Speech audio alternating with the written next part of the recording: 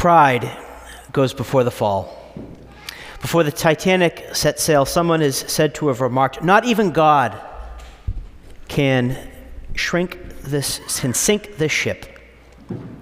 In 1812, Napoleon Bonaparte invaded Russia with an army of 600,000 troops.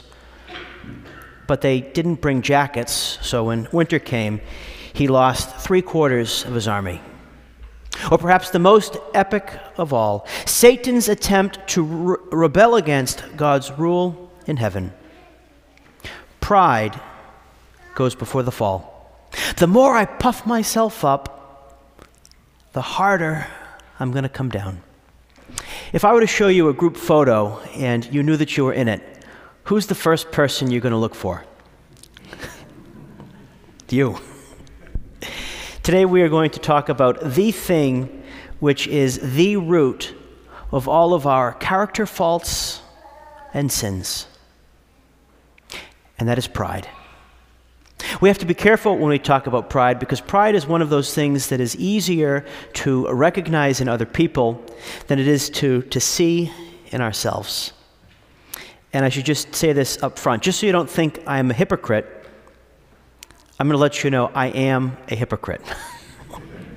Because even though I believe everything we're going to talk about today to be true, these are all things that I'm struggling with myself. And we're going to flip the coin on pride. Because while pride goes before the fall, it is humility that is the path to future growth.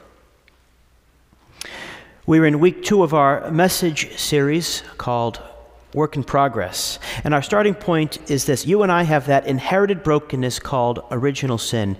And on account of that brokenness, there will always be parts of your life that need work. So until you get to heaven, you will always be a work in progress. Last week we talked about how you can become tired or weary in this ongoing process of spiritual growth, and that there are 2 keys to perseverance: prayer and being surrounded by good people who lift you up. As an aside, I just wanted to say a quick thank you to everyone who makes our ministry possible with your financial giving. It's true, as we say at Mass, your giving makes all of our ministry possible. And just as an example of this, right now we have our Jumpstart program going, and there are 40 adults in our community who are going through that, getting their spiritual batteries charged and asking the big questions of faith and life. And you are a big part of making that happen. So thank you. And if you're thinking about Jumpstart, hey, I really wanted to do that, but the time didn't work, or I just wasn't ready, I've got good news. We'll be running Jumpstart again in early January. So it's not too early to make a New Year's resolution. Pride goes before the fall. Just to be clear, we're not talking about pride as that sort of warm-hearted admiration that you have for a son, a daughter, or your college alma mater. No, we're talking about pride as that inordinate esteem of yourself. At its extreme, pride refuses to accept one's dependence on God or anyone else for that matter. Pride reveals itself as thinking you're better than other people, by boasting, and it often ends with hypocrisy when you don't live up to that false picture you paint of yourself. In his great book, Mere Christianity, C.S. Lewis describes pride as a spiritual cancer. For he says, it eats up the very possibility of love or contentment or even common sense.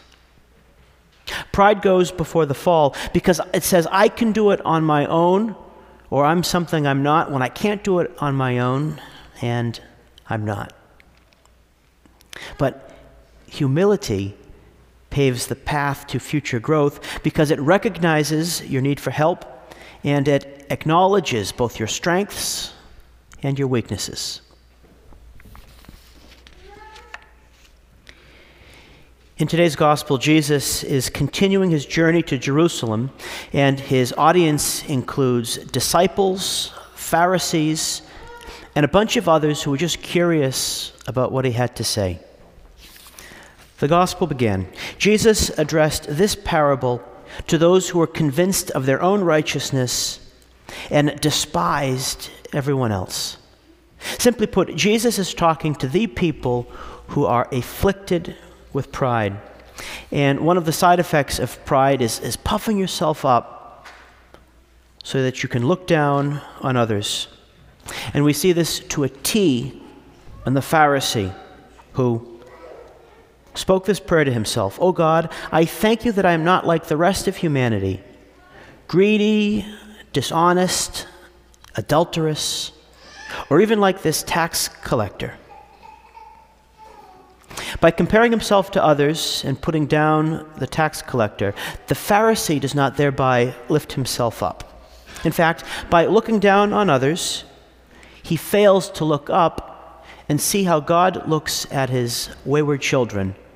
And by not looking up, he fails to see that he, in fact, is one of those wayward children. The Pharisee concludes his prayer by boasting to God, "I fast twice a week. I pay tithes on my whole income."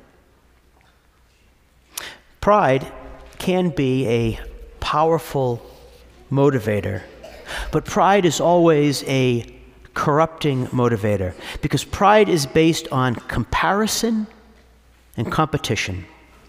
Pride doesn't ask, "Am I the best that I can be?" No, pride simply asks, "Am I better than you? Am I richer, more successful, better looking, smarter, whatever it is than you?" It comes down to comparison. And that's why the prideful person often has low self-esteem. As a spiritual cancer, pride puts enmity between you and God, and you and others. For instance, pride might give you drive, but it's at the expense of your happiness and your family when you become a workaholic.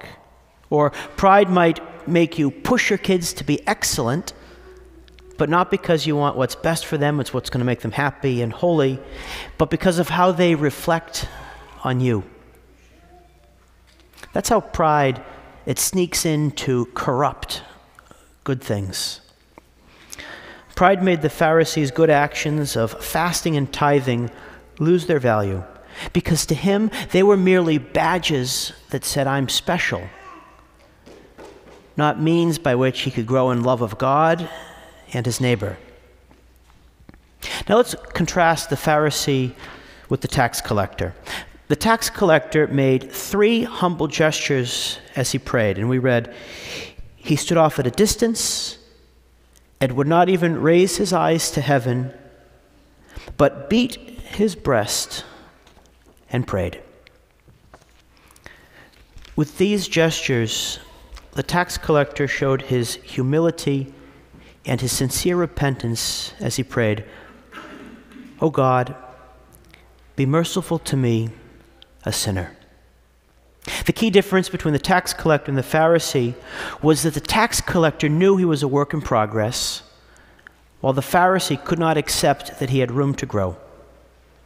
Humility is the path to future growth because from the bottom, the only way is up. And when you're humble, you can ask for help. And when you're humble, you have stronger relationships because you're not constantly comparing yourself to others. And when you're humble, you can accept that you are a work in progress and you can continue to grow.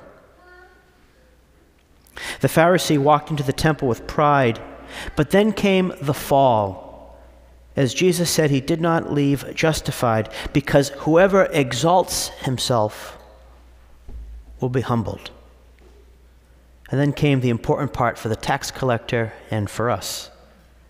But the one who humbles himself will be exalted.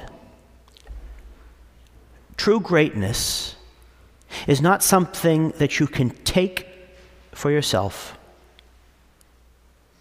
True greatness is something that you have to receive as a gift. Humility is the path to future growth because it helps you learn, adapt, be flexible, and build relationships. Here are a few practical things that you can do to grow in humility. 1, acquire a sincere knowledge of yourself by acknowledging your strengths and your faults. 2, accept patiently the daily humiliations and difficulties that come your way. 3, and this is a hard one, consider others as being better than yourself. And 4, turn to God in prayer, asking for help, and being thankful for everything that He's given you is a gift. So 2 questions for your reflection. What is one area of your life where your pride could be a prelude to a fall? And 2, how can humility help you grow as a work in progress?